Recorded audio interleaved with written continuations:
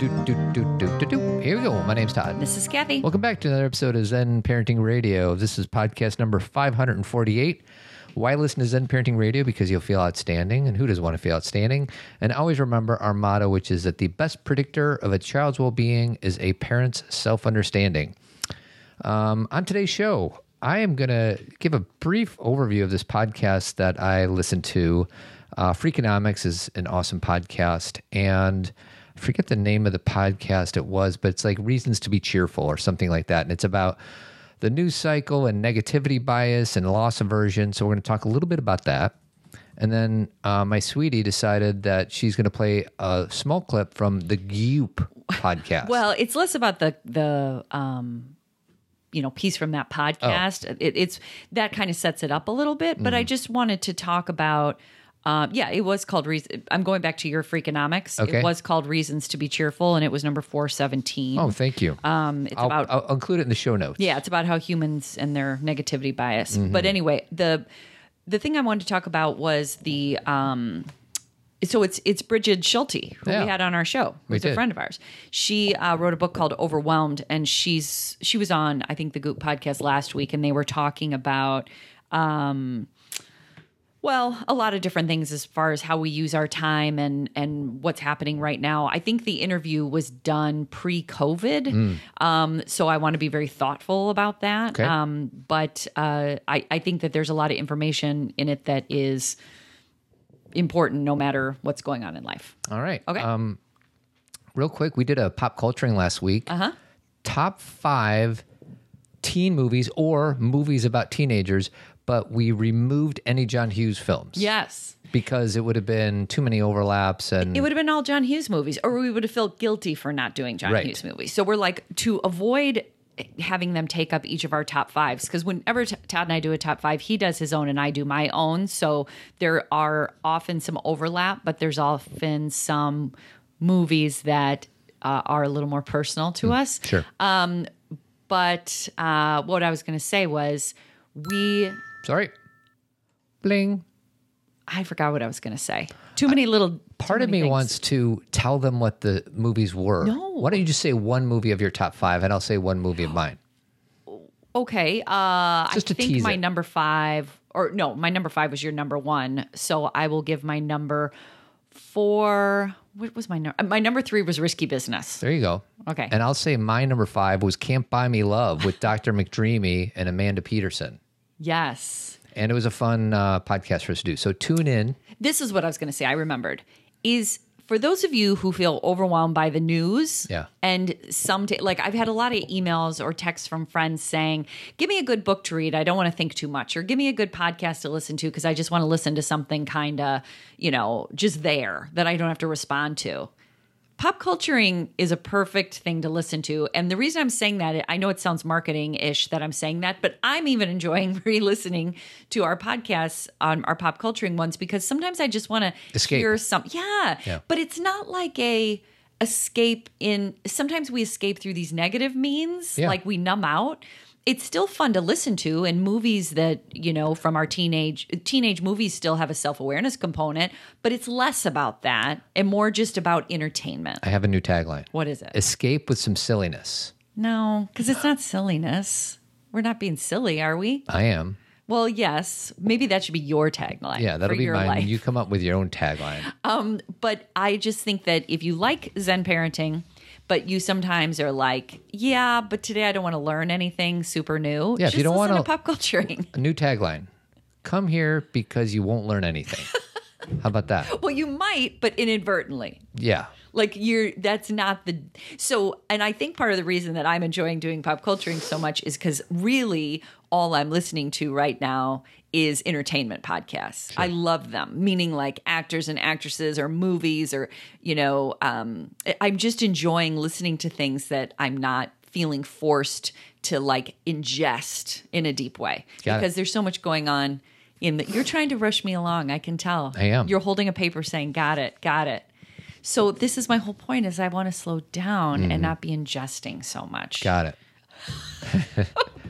How about, what was it the other night that we were having a conversation and you I was just looking at you. I was just staring at you. And then you were like, Yeah. You're like, do you understand me? And I like just blank stare. He was just, and he started making sounds with your mouth. I was drinking water out of a straw and I just started making sounds. That was my response. That was the way I said, I hear you, sweetie. But really, what you making sounds with your mouth was demonstrating is you weren't listening to me at all. Nothing. Empty. Zero. Nothing. And I said, you're not listening to me, are you? No. At least I owned it. Because I know if I would have said, yeah, I'm listening, it would have gone badly. Right. Yes. I wanted to talk about Team Zen. We've done 89 of these bad boys. Hey, that's the year I graduated from high school. We did one last week, and these were the highlights. We talked about one of the moms found out that their kid was watching porn. Uh-huh. So we had a good long conversation about that. Another mom said that my kid quit e-learning. Yeah, literally quit. Yeah. And I've heard that a lot lately. I feel like we could do a whole podcast. Yeah. Our kids are doing it. I don't know if they're doing it as they should be, like they're doing what by the book. They're doing what they got to do. Mm-hmm. But a lot of kids just completely have 100% blown it off. I've heard that from so many people in the last 2 weeks that their kid is like, are they pretending to do it and telling their parents that they're signing in, but that's it? Exactly. They're trying not to be truant. Yeah. They're signing in so nobody's calling home, but then they're not doing the work because at least in the state of Illinois, the expectation is that your grade prior to e-learning stays. Yeah, so if you have an A, you can blow it off. Right. And keep that A. But you could also get your grade up through e-learning. Right. So if you have a D, then maybe you hit the books and you bring your D up to a B or whatever. So it's kind of one of those things where it just could be status quo or you could take it up a notch. Yeah. And we have another Zen Talk this Friday. So please join us. You get your own private podcast app. It's $25 a month. First month's free. Facebook community. We got micro communities. And the minute that you sign up, you can download all 89 of the previous Zen Talks. Like you could just totally take us for a ride. You could have like a summer of Zen Talks. Well, so in that way, just to make it more clear, Todd and I have 3 podcasts. We have Zen Parenting Radio, which you're listening to. We have Pop Culturing, which I'm hoping you're subscribing to as well. And then we have Team Zen, which is behind a paywall because it's a lot more interactive. It's a subscription service, and Todd and I are on the calls and we're answering calls, and we have an interactive Facebook page, and it's more of a group work situation. Yeah. So 3 podcasts. Hope to see you on there. Mm-hmm. And then lastly, tomorrow night we have a men's group. So if there's any guys out there, go to tribemensgroup.org. Or if there's any women out there and you have a man in your life who's might find value with some authentic conversations, we have weekly virtual meetings, and it's going really well. So please check that out. Okay, so I start, or do you want to? Oh, no. Negativity bias, you for sure. So I love Freakonomics, the podcast, and the last one I really liked, and I'll just throw out a few ideas to you, my darling. Okay. And then I just kind of want your 2 cents, and then I have two clips, just 2. And I'm going to play them from the show. 2 clips, just 2. Just 2. Lots of tips. No tips at all. They talked about how the news is negative and how we as human beings move towards the negative. Correct. And I'm going to play a clip of why that is, which I thought was fascinating. The minute I heard this part of the podcast, I'm like, I want to share this on the podcast for everybody. And obviously bad news is sensationalized. And, they even said the phrase, if it bleeds, it leads. You've heard that? Yeah, it's a journalistic saying. Yeah, whether it's TV journalism or newspapers, like if somebody died, then more heads will turn in that direction. Sex and violence. And which is, I think it's going to get into this clip that you're going to play, but that is how we're, neurobiologically hardwired, right. Sex and violence. And that kind of makes sense, right? Yep. Survival and perpetuating the species. Mm-hmm. Like those are the 2 things that we get attracted to. Interesting. Mm-hmm. So they talk about negativity bias and they do a good job of explaining it in a very thorough way. But the way I'll kind of, drill down to the very core of it is bad events affect us more strongly than an equal measure of positive news. Right. And what they said on the podcast, they had these studies where they would put people in these situations where they would gamble. And if they won $50, they would measure how joyful they were. Mm-hmm. And then if they broke even, they would measure what happened. Mm-hmm. And if they lost $50, then they would measure how sad or angry they were. And it turns out that the bad impacts us much greater than the good. Right. And I experience that. Once a year I go to the blackjack tables, and if I win $300, I'm like, whatever. Mm-hmm. But if I lose $300, I'm like, what a waste. Or this was horrible. Why did I come here? Well, and I just experienced something personally a week or so ago where I got, it's kind of a long story that I'll share later, but I was working on something and I got a yes for it. And the yes was great, but it kind of faded kind of fast. I was kind of like, yeah, I got a yes. And because I got this yes, a lot of the no's that I was getting after that shouldn't make a difference. Yeah. But because I was still getting no's, I was like bummed out getting the no's, even though I didn't need them because I had already gotten the yes. Does that make sense? It does. I was allowing myself to be like where the yes kind of gave me a little bit of, oh, okay, good. Now I don't need to think about that. The no's were taking me down. And they weren't even necessary anymore. Yeah. And so it's like yeses or good news almost keeps us at a status quo, and negativity takes us under. So it's kind of an interesting, and I'm not saying we can't get a boost from something positive, because we can, but how do we perpetuate that boost? How do we keep that up? It's very difficult. I have two examples. I'll say the first one because I'll remember. I may already have forgotten the second one thing I was going to say. I'm looking at my phone right now, and we have received 550 ratings on our Apple Podcast, on our reviews for Apple Podcasts for Zen Parenting Radio. 550. Guess how many I can remember? You remember the two negative ones. I just remember Travis. Right. Freaking Travis. I know, but do you really think about that? That was 10 years ago. It's not that I'm like sulking on it, but it's if you're like, tell me as much as you can about any of the 550 reviews you've received, I would say Travis.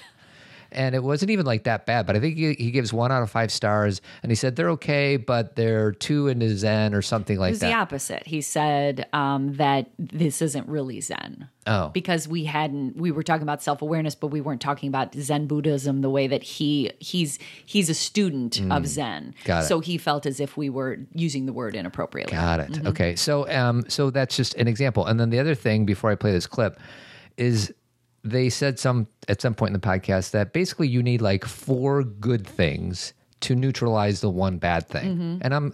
And I believe that to be true. 2, I'm like, that kind of sucks. Like that's a lot of can it just be 1 for 1? So I'm about to play a clip of evolutionary wise why that is. So here we go. Bad relative to good. Baumeister and Tierney, in their new book, try to trace the power of bad to its evolutionary roots. Well, the negativity effect evolved because it helped keep our ancestors alive. As we say, life has to win every day. Death only has to win once. It was more important to pay attention to not eating poisonous berries than to really savoring the good ones. You had to pay more attention to predatory lions. If you miss out on a great opportunity for good food or sex or any other life-affirming thing, well, okay, that's too bad. But, you might have another one the following day. But if you miss out on a dangerous predator, there we go.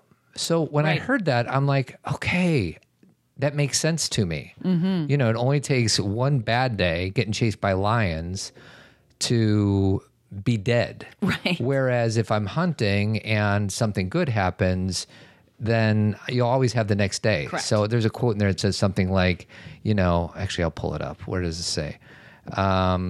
I can't find it, but I'll find it. I can. Well, do you want to look for it Sure, while I go talk ahead. about something? So I think they even mentioned this in this podcast about John Gottman and his magic relationship ratio. Mm-hmm. But I teach it a lot in my class, so we talk about it a lot, which is the 5-to-1 ratio. It means that for every negative interaction during a conflict with your partner, a stable every negative interaction that you have to have 5 or more positive interactions to keep your relationship stable. Yeah. So, and I think in this, he calls it, he uses the F word. He calls it like a 5-to-1, F. He used fornication. Oh, yeah. F. That's right. Fornication to fight. To argument. And the reason that he used that is it's very similar to John Gottman's thing here, but it's hard to measure what a couple experiences as a positive interaction. But you can easily measure how many times they have sex. How often they have sex. So if you're measuring sex, how many times you have sex versus how many times you have a fight, that's the ratio. Easily right there. measured. Mm-hmm. Yeah. So it's interesting. So then I kind of start going back in my mind, like, oh, I wonder how I'm doing on that ratio. And it's funny, I don't really like that. Like how many times a couple has sex, really, sex is not connection. Well, sex can be a connection. And that's what I was thinking as I was listening to it, is I think if we can understand the ratio, we don't want to get caught up in sex, because sex can actually become a negative experience for a couple if they're doing it to fulfill some kind of like checkbox. Yeah, or like whatever. something they think they're supposed to do. But if they can start to notice what a positive interaction is for them, that's what you start to count. Yeah. He, as a researcher, had to use something very static for everybody, right, to make the point, fornication to fight. But I think that for us, like if you and I were going to talk about that could be a piece of it, but it would also be like a date night, or a time that we were really laughing, or a time that you really felt heard, or I felt heard. And we'd be like, that's a lot of positive interactions for that one negative experience. Yeah. So I hear that. And then I'll see if I can get this quote right. Life has to win every day, whereas death only has to win once. Yeah. So I don't know. There's part of me, because sometimes I'm like, oh, our human brain, why is it like that?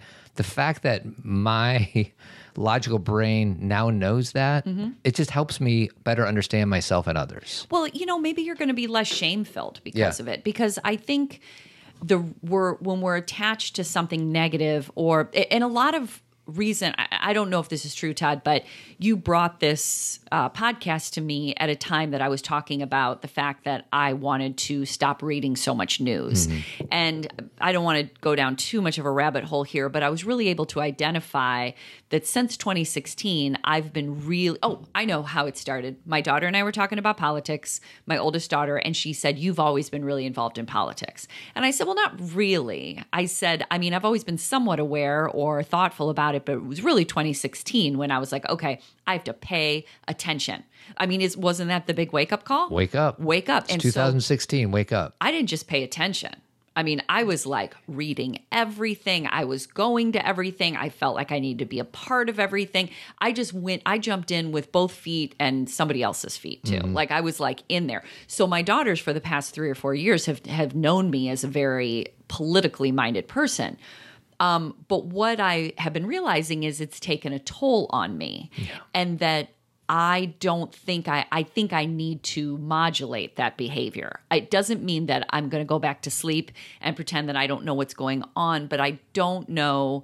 I was talking to a friend, and she and I were talking about some things regarding leadership and what's going on with COVID. And she said to me, she goes, I don't listen to any of it. She goes, I don't read any of it. I don't listen to any of it. I just need to get my work done and do this or that. And I had a moment where I'm like, is that an option? Because that sounds really great. Well, my moment is through one lens, I'd be like, what an idiot. You got to be informed. You got to pay attention. The other is you're a genius. And I don't know which one's right. Neither of them are right. They're both right. Well, everything in between is right. And it has to be in the middle, because just as an example of why my belief that I need to be very aware of the news is important is leading up to this pandemic, I had a lot of information you didn't have. Yeah. Why? Because I'd been reading. I was able to make decisions what our family was going to do because I was paying very close attention. Yeah. So that then, to me, solidifies, or if not solidifies, reinforces why I'm supposed to be really highly aware. But at this point of what's going on in the world, I am finding that it's causing me some chaos in my body and mind. And I have to, like I said, figure out, modulate, find a new way to stay informed without over-informing. It's not the what, it's the why. Right. And this is a personal journey for each one of us. Let's continue to speak specifically about the news. Okay. Everybody has their own journey about the news. Right. Some people stick their head in the sand. Some people are hyper aware of everything and posting everything and everything else. And when you and I were in the car yesterday coming home from your sister's house, we kind of, the quote I said that kind of brought what we were talking about together a little bit, which was, don't ask what the world needs now, ask what makes you come alive. Mm-hmm. Because what the world needs now is for people to come alive. Mm-hmm. And, you and I are doing certain things that fills us up. Mm-hmm. We would pay to do this podcast. We don't make a lot of money off of it, but we would pay money to do this because we used to. Yeah, we used to. We used to pay money to do this. And we love doing it. Right. And we feel like this is kind of our gift to ourselves and to anybody else who might choose to listen to it. Other people might be like, well, I have to stay so informed of the news, and I have to march in this on the Capitol, and I have to. If that makes you come alive, please keep doing it, because we need people like you. And that doesn't mean you and I aren't marchers. We've marched in our handful of demonstrations, but there's times when I'm doing it for the wrong reason. And I need to kind of get centered, like, okay, why am I doing this? Why am I watching this CNN channel? Why am I not watching this CNN channel? Why am I tuning into Fox? Why am I not tuning into Fox? And it's not the what, it's the why. Well, and that's kind of the reframe that I needed for myself, is I think sometimes, again, it's kind of the chaos I felt thrown into after the last election, is I felt like I needed to do more. And I think that, and we'll go into this next with Bridget Schulte's stuff, is that often falls on women. Is this feeling of we're feeling the struggle or noticing the struggle of others, so we need to figure it out. And, I especially from the women I follow, women of color who I follow, they are always having to take up that mantle too. That leadership of like, we have to figure this out for ourselves. And I think after this election, started realizing all the work that certain groups were doing and that I wasn't paying enough attention. So I paid an overabundance of attention and then tried to speak up for more things or be more knowledgeable or listen more, like be a better. And so all of that is good. Like, here's the thing. I don't have any regrets about the last 3.5 years. Like, I feel like I've become a better listener and more educated and more awake and more aware. But now it's like, okay, what am I going to do right now? And this is, I think, what you were saying, the reshaping right now, the reframing is being a therapist and doing this show and writing and the things that I share. Isn't that the awakeness that I'm trying to offer to the world? Yeah. And do I also need to be a thought leader in this area and this area and this area? I first of all, I wouldn't be good at that. It would be disingenuous of me to even pretend I was, but that's not what I'm supposed to be doing. So my point is that I think sometimes we look at everything going on and we think we need to have our hand in every aspect of it. Yeah. But can we instead really excel on what we do know, or at least what we're learning, what we enjoy sharing? And then that's our gift to the world rather than being involved in everything. Well, and my invitation is, I don't know if my dad is going to listen to this podcast or not, but I could always tell when he's been watching the news. Oh, for sure. So like 2 days ago, I got a call from him. He's like, yeah, what's going on? Nothing, blah, blah, blah. And then he's like, how are the girls doing? Fine. Are you keeping them safe? Yeah, keeping them safe. Because there's a lot of people that are going to start uprising because people are losing their jobs and you got to make sure your doors are locked and blah, blah, blah, blah, blah. Yeah. I'm just like, which news channel you've been watching? And it could be any of them. It doesn't really matter. Right. But so the reason I bring up that story is ask yourself, like, is this filling me up or is this putting me in a place where I am hyper scared of everything and I'm paralyzed? And does it fill your cup up? Because sometimes watching the news can fill your cup up. You get informed, you get empowered. But there's other times when you watch the news and you're like, paralyzed of fear. That's what fear does, right? Yeah. When you feel fear, fight, flight, or freeze. Right. And so if you are going to, okay, so let's go back to what you said about negativity bias and if it bleeds, it leads. Mm-hmm. You have to know that headlines are going to scare the crap out of you. Like there are sometimes, even with the news organizations that I trust or the newspapers that I read that I think are giving the facts. Yeah. Sometimes you read the headline and you're like, oh my gosh. And then you read the article and you're like, no, that's not that bad. Yeah.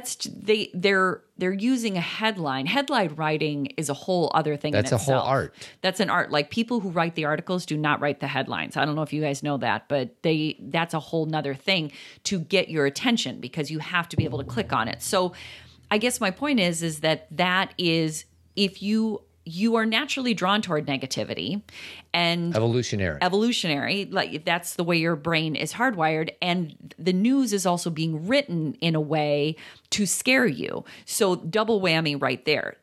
When I say that, I don't mean don't be informed. I mean, be aware of that going in. Like it's because you brought this up with your dad. Your sister was saying the other day that he watched a movie about somebody who was missing. Yeah. And he called her and he couldn't get a hold of her because she was living her life and working. And then he got scared and started calling everybody because he had just watched a movie called Missing. And so he thought she was missing. Yeah. So do you see how it clouds our the way we view the world? And it's part of the reason John Krasinski's show, like Some Good News, that show that he's been putting on. It's over now, by the way. Did you know that? Did he stop it? He did 8 episodes, but I think someone has probably picked it up. I bet he's going to do it on TV. Oh, don't really? you think? I don't know. I think it was hard for him to keep outdoing himself from one week to the next because they got so good. It did, but imagine now you have a staff and a production team. Yeah. Okay, so then you're John Krasinski with a staff and production team. I don't know. I noticed that he said, hopefully we'll be back in some way. And I was like, Yeah. But so you have that kind of news. And then on this Freakonomics, David Byrne from the Talking Heads talks about his newspaper called something to be cheerful about. Yeah. And that, or, our friend Brandon, who has the newspaper, the good newspaper. There is other news out there that's good. You got to choose to do it. You do. You got to choose to grab it. And this feels like kind of an old school Zen parenting podcast because we used to talk about this all the time, like being thoughtful about your news consumption. And I think sometimes when we get overwhelmed with bad news or the world starts to shift or change like it has a lot in the last couple of years, last 2, 3, 4 years, we want to hold on tight and just be like, I'm going to get more informed. And that was good for the time. Like I said, I don't regret it. I'm just having to figure out a new way of being. So this is what I want to do. Okay. I'm gonna play one more clip, Sure. and it's about parenting. Oh, good. But before I do that, just what I'm hoping people do as a result of listening to the first 26 minutes of this podcast is just question if you should be watching more or less news, or should your news come from a different place. That's my hope. One easy source, and we've talked about it a lot on the show, but I still subscribe to it besides the good newspaper, is, something like on Instagram or Facebook, Humans of New York. Super inspiring stories of people having these experiences every day. It's all out there. People are like, oh, the news is so negative. Yes, the news that when you turn on, the news channels, of course that is. But there's so many other, you said Humans New York, the Good Newspaper, John Krasinski, it's all there. We just, as human beings, we have to make a decision to go find it. Because like Todd was saying before, is the reason that I think this podcast made you feel better, the one about negativity bias, is you're no longer feeling the shame of, I like bad more than good. It's not about liking or not liking. It's about surviving. Yeah. And the way our brain is hardwired is we're going to see the negative. So then you have to pull in some good news, if not to completely balance, to at least give a counter perspective. For sure. Like you have to, or for me right now, and it may just be a little bit of a cleanse, is stay away from it for a while just to notice that, and I'll get deeper into that after you play the all right, clip. so parenting. Even stronger than the likelihood you'll become friends. Baumeister found another example, a personal example, in parenting. When my own daughter was born, I went around to the experts on intelligence that I knew and said, what do I need to do to make her smarter? I wanted to have a smart child. They said, don't drop her on her head, which that was already one of my plans, so that wasn't really helpful.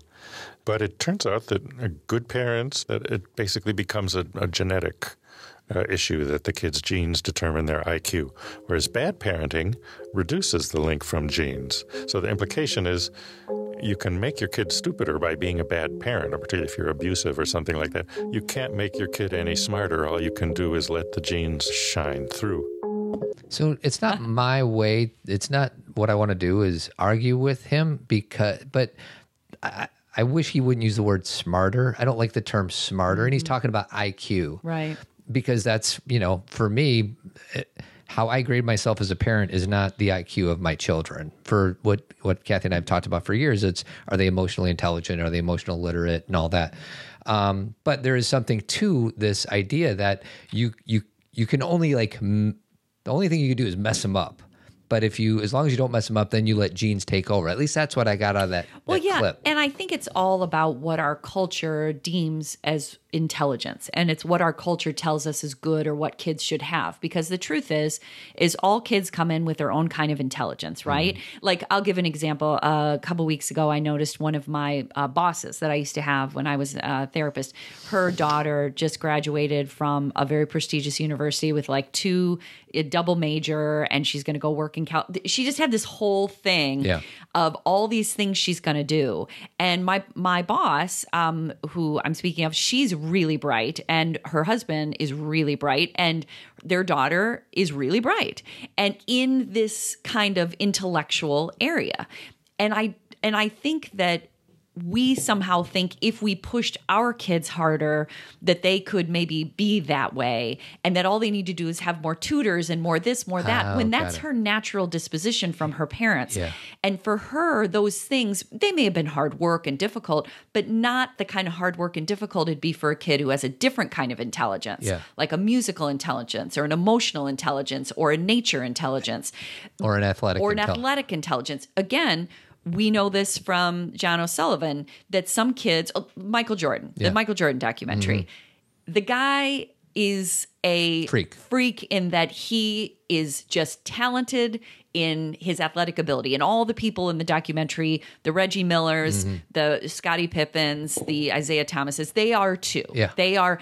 Yes, it was hard work. Yes, it was a good coach, but that wasn't it. I don't care how hard you work, unless you have the DNA for it, it's going to be really hard to attain any level of success. And there will always be an outlier, someone who says, but what about this kid? Okay, but that's not the typical, that's not the bell curve. That's not who it really, there's always going to be outliers in every way.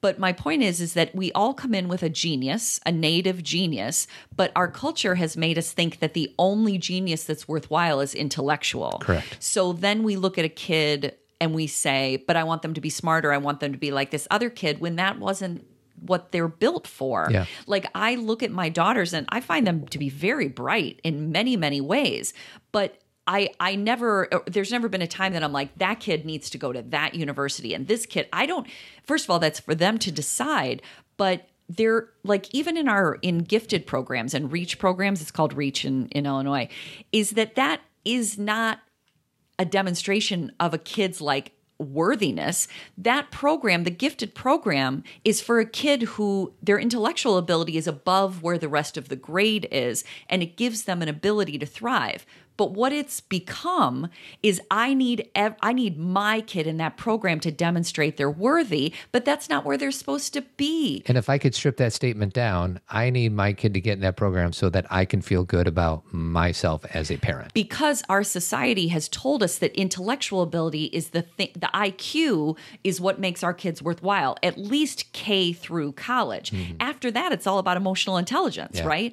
But in that, we're like, are they a merit scholar? What's their, SAT score? What's their ACT score? What's their grades? And not all kids are supposed to be A plus 35 on the ACT kids. That's not, I don't care how many tutors you get them. Maybe you force them there, but that's not really what their native genius is. So I guess the point is what he's trying to say is you're born with some genetics and some native genius. So hone that. What's the fish, water, tree thing?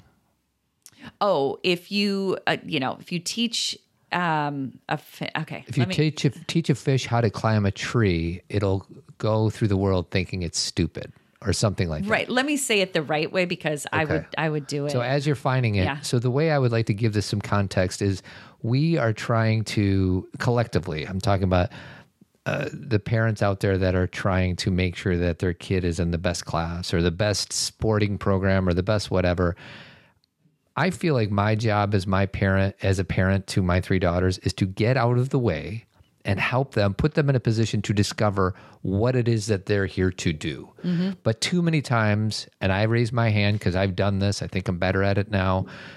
Too many times we are trying to fit them into a certain societal mold that has nothing to do with them. Not at all. I just want to get out of their way. Well, and just because I'm always correcting your words, not because they're wrong, but because the way I hear them. You said what it is they're here to do, and I would say who it is they're here to be. Yeah. Like I'm not really concerned about their job per se, because they can figure that out as they go along, and jobs are going to evolve and change, and a lot of, especially now, we're having to adapt in this climate, this pandemic climate, where we're having to figure out how to work in different ways. So the job market's going to look so different different for our kids.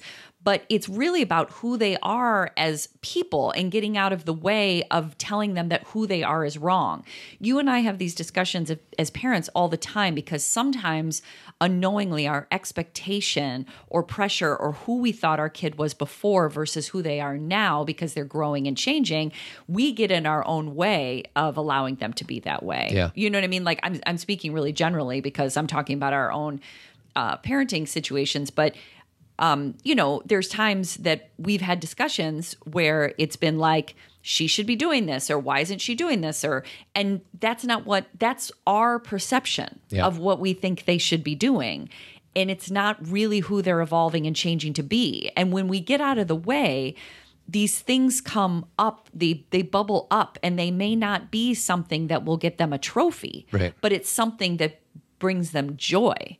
Like one of my daughters has become super, unbelievably creative with Minecraft. And I know for many of you, you're like, oh, but that's technology. But I can't do what she does. Another one of my daughters has taken up sewing. Mm-hmm. Another one of my daughters woke up one morning and decided to paint her room. None of these will do any good on their ACTs at all. And yet we think it's wonderful. But, well, it's that it's not so much about aren't we great, we think it's wonderful. It's not about us.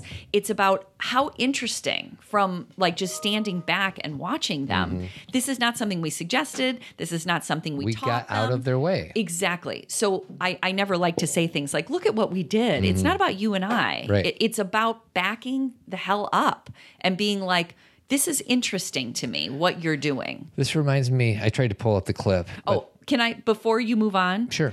Everybody is a genius, but if you judge a fish by its ability to climb a tree, it will spend its whole life believing that it's stupid. Mm. So that's why I use the word native genius, because we all come in unique and special, not more special than others, but special in ourselves. And we need to hone that and not say, you need to be in reach, you need a 31, you need to be going to this university and getting a double major. Yeah. That's for some kids because our society has held it up as being the premier thing to do, we get lost in that. Yeah. The Lori Loughlin thing. What's the Lori Loughlin thing? Well, just the whole, the big thing about 6 months ago that all these parents got arrested for lying about their kids', scores and lying about the sports they were in. And it was all a means to some stupid non-end, which was, I'm going to get my kid in this school because I want people to think this is where they are. And I don't believe they can do it themselves. And that whole myopic thinking of this is the only way to success is a problem. Yeah. So anyway. So the part, so I wanted to pull up a clip from Stand By Me, but I can't find it. But it's the part where Gordy and Chris, who are the more mature of the four boys, walking down the railroad tracks. And Gordy's talking about how he's not going to get into the accelerated class because he judges who they are or whatever. And Chris is being his father in that moment, saying, you gotta do your thing because these stories that you have the ability to make up. Mm-hmm. And what he says is, he's like, it's like God gave you something, yes, and it's your job to not lose it. And I feel, if you believe in God, that God gave each one of us something that we are going to be good at, or something that we can find flow with, or something that that will make our heart sing. And it just reminds me of that part in Stand By Me. And if God doesn't work for you, we all came from the universe with something the universe needs. Yes. Okay. Like don't get too hung up on the words, because it's like if we're here, it's 1 in a billion chance that we're here anyway. That we showed up. So if we're here, don't you think we all have something that the universe needs? Why do you say 1 in a billion? What does that mean? I think it is the statistic that the chance of us being born at all, 1 sperm and 1 egg. Correct. Yeah. Is like 1 in a billion. And I can't. So the fact that we were born is truly a miracle. It's a miracle. Yeah. And so if we're here, we brought something that the world needed. There's a reason why we were born. And it may be that it's to plant flowers and make the world more beautiful. Dude, it may be to go get our PhD. Mm-hmm. It may be to sit with people when they're sad. It may be to, my point is that there isn't one genius that is more necessary than the other. And it may be that you are here to bring other people into this world. Correct. So maybe parenting, Yes. There's that Mother Teresa quote saying, if you want to change the world, go home and love your family. Right. Because I know sometimes I feel like I felt guilty through COVID because I feel like I should be doing more and all that. And I catch myself when I have these self-criticisms. And I'm like, maybe the best thing I can do right now in this moment is be the best dad I can be. So for the mom or the dad that happens to be listening right now and they're like, yeah, I don't know what I'm supposed to be doing in this world. Just be the best parent you can be. Well, and I kind of am appreciating the language of, we're now talking about what essential workers are. And not only do I think we're going to restructure based on what that means, what we've noticed that essential work means. Essential workers mean people who are working at the grocery store. Yeah. It means the pharmacist. It means our police officers and our mail carriers and healthcare. And our healthcare workers and our childcare workers and the doctors, the nurses, the front line, the people who clean the hospital. Somebody has to clean. Like, we sometimes just focus on doctors and nurses and we're not focusing on all the people doing the administrative work or the human resources work. Like, my point is that just that terminology, essential workers, is so vast that we used to think that only certain things were important. And now we're like, oh, wait, this is essential work. Yeah. The firefighter. Almost levels the playing field. It does. It's not about all due respect to bankers out there that are making $10 million running a hedge fund, because those are the ones that we have put on this fake plateau. Right. And now we're like, oh my God, the grocery clerk that is, risking their own health to help us get our food at the grocery store. It's essential. Right. The farmers, so there's no way we can list them all. So if I left you off, it's not intentional. Sure. The whole point is we're all essential. Yeah. And so that gives us more freedom than instead of saying there's one path or this is the best path, it's like, what do you do with your path? Yeah. And, it's and we're not going to move through in a capitalist society that we have, we're never going to completely get rid of the thought that money is the most important thing. Yeah. But I think we can move further away from that because of maybe we can get a little broader perspective of that. Certain people can have all the money in the world and we can all strive. But if others are suffering and losing their job and they don't have health insurance and they don't have childcare and they don't have food, none of us are going to do okay. You know what I mean? Like, we're all going to. Well, it reminds me of Stephen Covey. Before we go to your thing, there's dependence, there's independence, and there's interdependence. Right. And I judge that the best quality we can do is arrive at that interdependent mode. And that's what Thich Nhat Hanh calls inter-R, is that you are me and I am you and we are together. Like, for those of you who are spiritual in nature and, love all that stuff like I do, it's oneness. We're all the same, and I know it sounds so cliche coming out of my mouth, but if someone else is hurting, we're hurting. If someone on the other side of the globe is not getting what they need, it hurts us. It's in effect, the fact that we think we can just stay in our homes and just hoard everything and not worry about anyone else. Like, who do you think brought you your food and your mail and we're all in this together. Yeah. And I think we've learned that a little bit from this pandemic. I don't know if it's solidified and it's ongoing because we're still in the middle of it. But it's one of the outcomes. And I guess that will switch gears for me to what Bridget Schulte was talking about. Before I dive into it, I did something this morning in my meditation or after my meditation that I thought it was just for me. It was helpful in that what are the things over the last 2.5 months that have been, with all the uncertainty and pain and chaos and disruption and discomfort, what are the things that have changed that I have appreciated? Because we can very much focus on the headlines and the bad news or the fact, when are we going to get a vaccine or when will we go back to work? And all that's scary and daunting. But what are the things that have occurred that have been helpful? Yeah. And basically, when I say helpful, what are the things, like you and I have been talking about, what things do we not want to go back to, quote unquote, normal? And what's going to stick? What's going to stick? And, some of the little things, that Todd and I, or big things, depending on who you are, that we've talked about is Todd and I wake up in the morning and read, you woke up at 7:30 today and you're like, oh, I want to get out of bed. And then we just couldn't. read. We loved our books. And if it weren't for COVID, we would have gotten the girls up and get them out the door to school. So anyways. And that was the talk. That was after we were reading for a while. I was like, it's so funny how much I used to do in this condensed period of time. I would get up at 6, get myself ready, when I say help the kids get up, I just mean move it along, whatever they needed in the morning, breakfast, smoothies, coffee, whatever. And then I'd usually be teaching by 8:30. So like, it was like this super condensed window.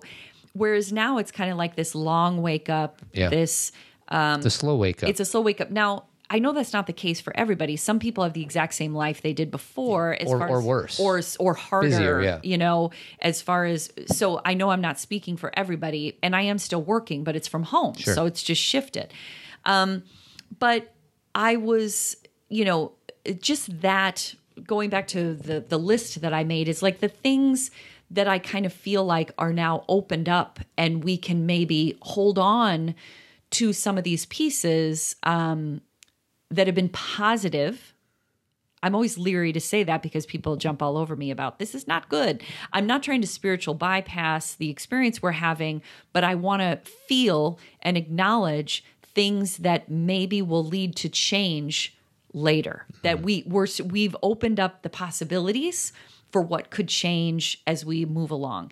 And I guess that connects to this this Goop podcast with Bridget Schulte, because her book, Overwhelmed, which, like I said, we talked about a lot on Zen Parenting and had her on our show, what is about this, again, discrepancy between what men and women do, and how it's about emotional labor, but it's more about, she gets really research-based about it, about how we got here. And she herself, let's see, I'm trying to figure out where she... So it says, Bridget, just so you know what she does, she writes about work-life issues and poverty, seeking to understand what it takes to live the good life across race, class, and gender. She, regularly contributes to the Washington Post, and she's obviously written, a New York Times bestseller, and she's won a Pulitzer Prize. Oh my gosh. She's doing amazing We had things. A Pulitzer Prize person on our podcast? Of course. I'll be darned. So let's just play this clip, and then we can discuss it. It's about 90 seconds. Yeah. Stop. Yeah. And that's, I know there's a lot of good tactical advice in your book, but it is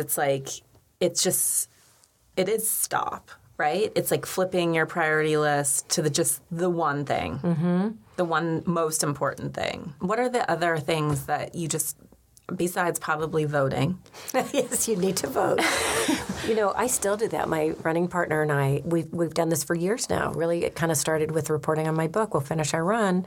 We'll turn to each other and say, what's your one thing? Okay, this is my one thing.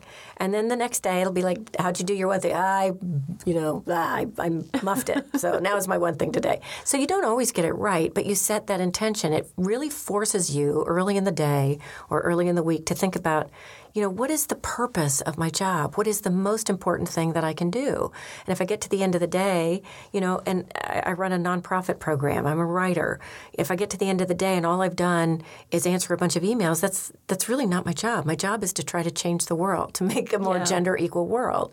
So what have I done to move that forward? And if I can get clear early in the week, that day, usually what I try to do now is what are my top 3 things for the week that I really, really want to get done? And how can I, and a lot of times then we'll think about what our priorities are, and then we just start our day.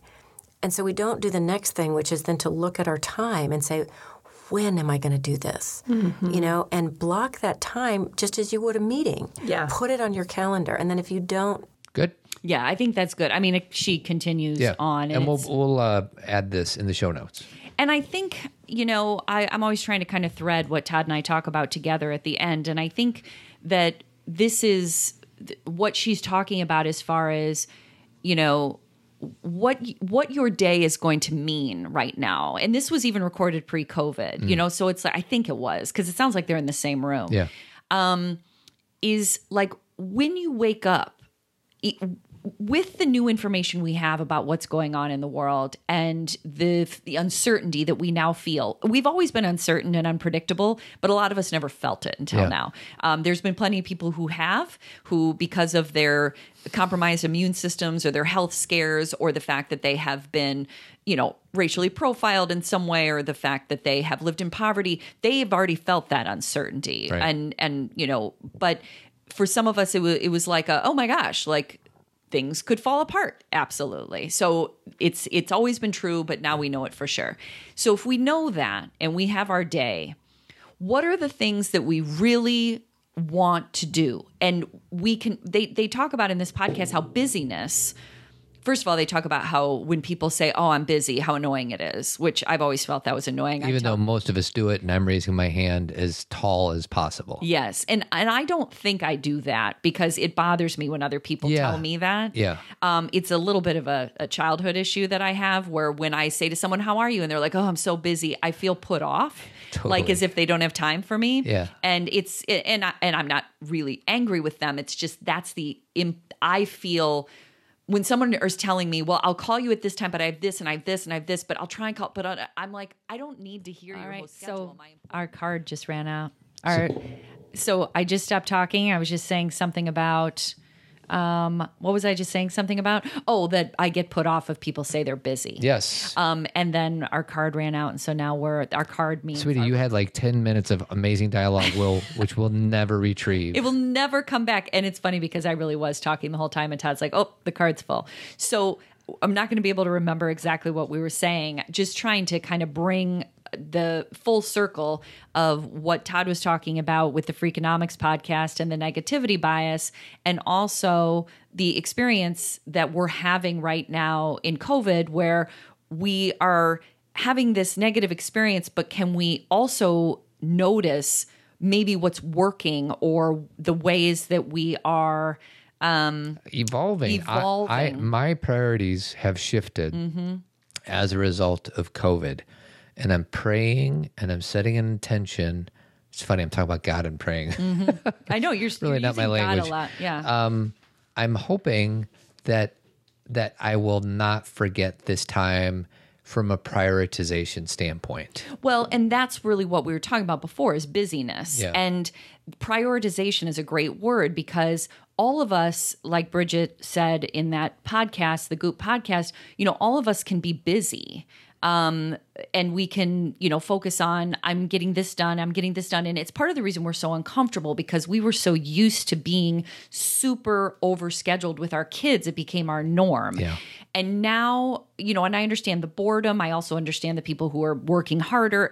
We're all over the board. But what are we noticing? I'd like your word also about evolving. What are we realizing that we would like to hold on to? This is an opportunity, and it sounds bad because there's people suffering. There's workers that are scared to get COVID or whatever. But the fact that everybody's walking at the end of the day, and we're all walking. I feel like we're all in a village again because if it wasn't for COVID, oh, you mean literally walking outside. Yeah. And before that, everybody came home from their day of work and they made their dinner and then they watched TV. Now everybody's outside walking. I know, because it's really all we can do. It's all we can do. We can't go to the gym. Right. We can't do any of this. Right. And I think it's just wonderful. I mean, the saddest part is that we have to start working literally our path around these people. We can't even walk past them anymore, which is sad. Well, social distancing and this is also, I'm going in a different direction here, but perception, you can think of that as sad or you can think of that as gracious and full of grace. It's sad and gracious. Yeah. And the thing is that we are, it's kind of like I was talking to a client the other day and she was saying the thing that's making her the most sad is that, wearing a mask has become political. And it's all about how we see it. Like so many people are saying you're wearing a mask, you're living in a state of fear. That's not what I feel at all when I put on a mask. When I put on a mask, I feel like not only am I protecting myself, but other people, and that I'm demonstrating to the world around me that I care. Yeah. It's not about not everything is about fear. Yeah. I mean, we all have fear and we all experience fear every day, but some things are from the goodness of our heart, and not everything is a political statement. And, these are, and again, I'm getting away from it. The point that I wanted to bring full circle was busyness is sometimes just the surface things. And instead, can we start to look at our day and recognize what's meaningful instead of just what's busy? In this time where we've been forced home and we've had to kind of pick up new things, like I have picked up new creative endeavors that I have realized I had dropped, just like I had dropped the amount of time I was meditating to stay busy, to like keep up with the Joneses, for a lack of a better word. There's not a specific person I'm trying to keep up with, but I was trying to keep up with the expectation of society, right? And some of it was forced on us from our work to our children's lives. And now that everything is a little quieter and slower, what are the things that really do feel good? Yeah. And, someone on Team Zen a couple weeks ago said they're having such a discomfort because they used to feel so much fuller when they were busy. Yeah. But a lot of that's just surface. Like now you have space to say what brings meaning to your day. And, you're figuring out that it's reading books or taking walks. And I love the walks too. And for me, it's a longer meditation and a little more sleep and not feeling this obligation to do things that I really wasn't appreciating anyway. I feel like this is an opportunity. This is a forced reframe. Yeah. Like I am having, because our Team Zen member, I forget who it was. Doesn't matter. But I completely identified with what she was saying. And I'm like, yeah, it's like my hyper productivity, my addiction to hyper productivity is, it's weird not to have that. But I am being forced to relook at, like, maybe I just bought a pair of binoculars. I want to go look at birds, which is like the opposite of what my manager persona would think is productive. Totally. And I'm just trying new things on. And if it wasn't for COVID, I would be just gearing up for the next thing that I have to go do. And I'm going to make a planter box for my Here's a story. We were at my sister's. Hey, let me finish what I'm saying. Oh my God. I'm going to make a planter box for my, what's it called? The deck. And because I've been planting flowers and I want to make my own planter box. So we're at my sister-in-law's house yesterday and Kathy starts talking about a saw. Like, hey, do you have a saw? I'm like, what? We're not the family that has a saw. We're not the family that asks for a saw. Like, this is not who we've been for the last 18 years of our marriage. True. So now we're loading up the saw. What's in the big red thing? That's also a saw. There's two different saws? There's two different saws. So we got two different saws in our garage, two more than we did before yesterday. And now Kathy's talking about buying lumber from Home Depot or Ace Hardware and building stuff. And I'm just, what I said to myself was like, what's going on? Like, what is this all about? So anyways. But see, this is the thing is that and again, for some, like it's been 2.5 months and it's not like these things come to us immediately when we have a day off. You know how prior to COVID, it'd be like you have Saturday, you have Sunday, but really those are full, you and I don't necessarily You're trying to catch up from the things that you didn't do during the week on the weekend. Well, and like I said, you and I don't really have this, but a lot of people have games all day Saturday Sure. and then events and then something and then a party on Saturday night. And we're just filling up our time with a bunch of things to feel busy. And yet it's annoying when everyone says they're busy. Anyway, and so now it's been 2.5 months and we're still home and we're still having to work and take care of our families and do those things and help the world in the ways we can. But there's more space for things like me getting a saw. And, it's funny because you said they were kind of making fun of me when I asked for it. My dad taught me how to use a saw. I used to saw things when I was little, which I know is a weird image for you, but I did. And I used to create things. And you know what I used to do a lot is fail while creating things. Sure. Because I was doing it by myself. And I often had a lot of failures. But then there would be a few, like, that thing at my aunt's house, that piece of wood, that I made her name and it's on her wall. I've pointed it out to you like a ton of times at my aunt's house in Galena. There's a lot of things on Peggy's wall. Well, there's this piece of wood and with felt, I made her name and I put a little bear. I made that with a piece of wood. And I did that when I think I was in 4th grade, and she still has it. But I used to do stuff like that all the time.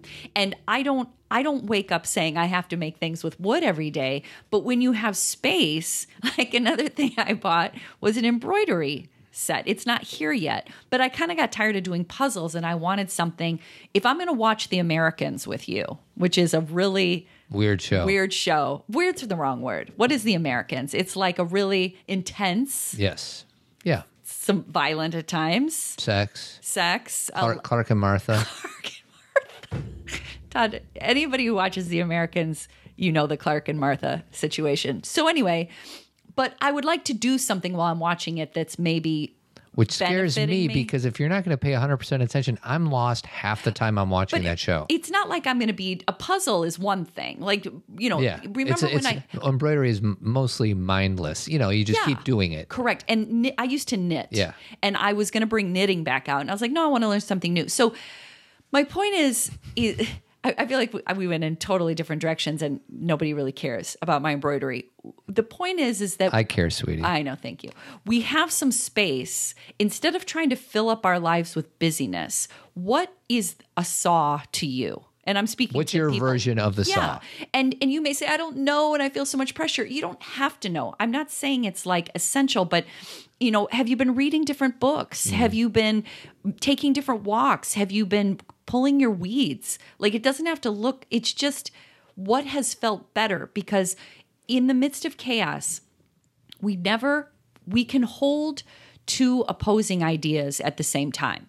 And the two opposing ideas are things are uncertain, it's very uncomfortable, it feels chaotic and scary, and there's some beautiful things that happen in the midst of that. Just like, in death, Todd and I have both lost parents, and there was being with my dad while he was really sick was horrible and scary and awful, and also contained beautiful moments. And we have to be able to hold those opposing things and not, the worst case is pretending one of those doesn't exist. Yeah. The worst case is jumping over one for the other. You've got to hold them both. And so I guess I just kind of want to close my part and just say what I appreciated what Bridget said was, I would listen to the whole podcast because she gets more in depth, but that what is your one thing each day? What is the thing that you're like, yeah, I'm going to have to do email, but that's not my priority. Mm-hmm. It's this. And it may be getting up and sitting and eating breakfast with your kid and not seeing them until 5, or making sure that everybody gets together at 5 o'clock for dinner, or making sure that you take a walk at night, or that you play games once a week, or it's just paying attention so it gets done rather than believing you're going to wake up and just do it automatically. Mm-hmm. You've got to make a choice. Right. So that's it, Todd. I'm done talking. My throat's getting sore. Well, I'm going to close the show with a scene from City Slickers, the movie. Are you going to play Curly? Yeah, it's Curly and Billy Crystal are walking down. But before I play it, I want to just close the show with some promo stuff. Team Zen, Friday. Join it. We've got our Team Zen Talk Friday. Put in the coupon code FRIEND and you'll get it for free for the first month. So you talk about the one thing. So we're going to close the show with a scene from City Slickers, which is something I want to do pop culturing City Slickers eventually. But I feel like it's a guy movie, isn't it? Is it a guy movie? You know what? The thing is so many movies from the 70s, 80s, even some into the 90s, the protagonist is always the guy. Right. I feel like, if you remember correctly, sorry, I'm opening up a whole new thing, but the reason I cried at Ghostbusters, it was the first movie I saw that 3 women were actually leading the charge. Right. And Wonder Woman and Black Panther, we've just started that. Mm-hmm. So when I saw City Slickers, I, like all women tend to do in movies, was able to put myself in that position. Yeah. I didn't necessarily agree with all the baseball card talk and all that kind of stuff, but I did get the bigger message, which was... Well, and this message is universal. Is the message. Here we go. 38. 39. Yeah. You all come off here about the same age, same problems. Spend about 50 weeks a year getting knots in your rope, and then Then you think 2 weeks up here long time for you. None of you get it. Do you know what the secret of life is? No, what? This. Your finger? One thing. Just one thing. You stick to that and everything else don't mean shit. That's great, but what's the one thing? That's what you gotta figure out. All right. Curly. Thanks, Curly. Yeah, I remember watching that for the first time. Like, God, I wish you would have told me what the one thing is. Well, and that's why he's laughing about, people who are 37, 38, 39, which is usually when you start to go through, the beginning of the midlife crisis. Or what I would call your either, as Brene Brown said, it's either your breakdown or your breakthrough, your spiritual awakening. I consider it a spiritual awakening because you're waking up to what I've been doing thus far, maybe worked at a time, but it doesn't work anymore. And I don't know who I am anymore and I can't feel myself. So I would like to wake up to who I am and what the world is. Yeah. And then, but what does that mean? This is why like you and I can have these conversations about what we do, but you're not going to do what we do. Maybe you'll have similarities, but the one thing is very personal. Yeah. And only you, and if someone tells you, well, that shouldn't be your thing, that's their problem. That's their problem. Yeah. And, and don't feel like you have to figure it all out today or tomorrow. Just start to pay attention to what has meaning and do that more. There you go. And then I want to talk about Jeremy Kraft. He's a bald-headed beauty. He's our partner, painting and remodeling throughout the Chicagoland area, 630-956-1800. All right. See you guys next week. Have a good week. Thanks for listening, everyone. Remember to subscribe to the podcast so you never miss an episode. And feel free to leave a 5-star review on iTunes. It helps people find us. Also subscribe and review our Pop Culturing podcast, a Gen X viewpoint on movies and TV with an emphasis on personal growth and self-awareness. It's basically the flip side of Zen Parenting Radio. Do you want more Zen parenting? Check out our third podcast, otherwise known as Team Zen. One of our team members described it as an advice column meets group help meets like-minded community. With your $25 subscription, you get 2 live Zen talks with an opportunity to ask us live questions, plus a Facebook community where you can interact or just listen to like-minded parents. If you can't join us live, you can still access all the Zen talks through the Team Zen podcast app. And don't forget about Tribe Men's Group. We have a virtual community from men all over the world. Head on over to tribemensgroup.org or shoot me an email at todd@zenparentingradio.com. It's an opportunity for guys to come together and talk about what really matters. Finally, I want to give a special thanks to our founding partner, Jeremy Kraft. He's a bald-headed beauty, and the company he has is Avid. They do painting and remodeling throughout the Chicagoland area. Go to avidco.net or give him a call at 630-956-1800. Thanks for all your love and support, and keep on trucking.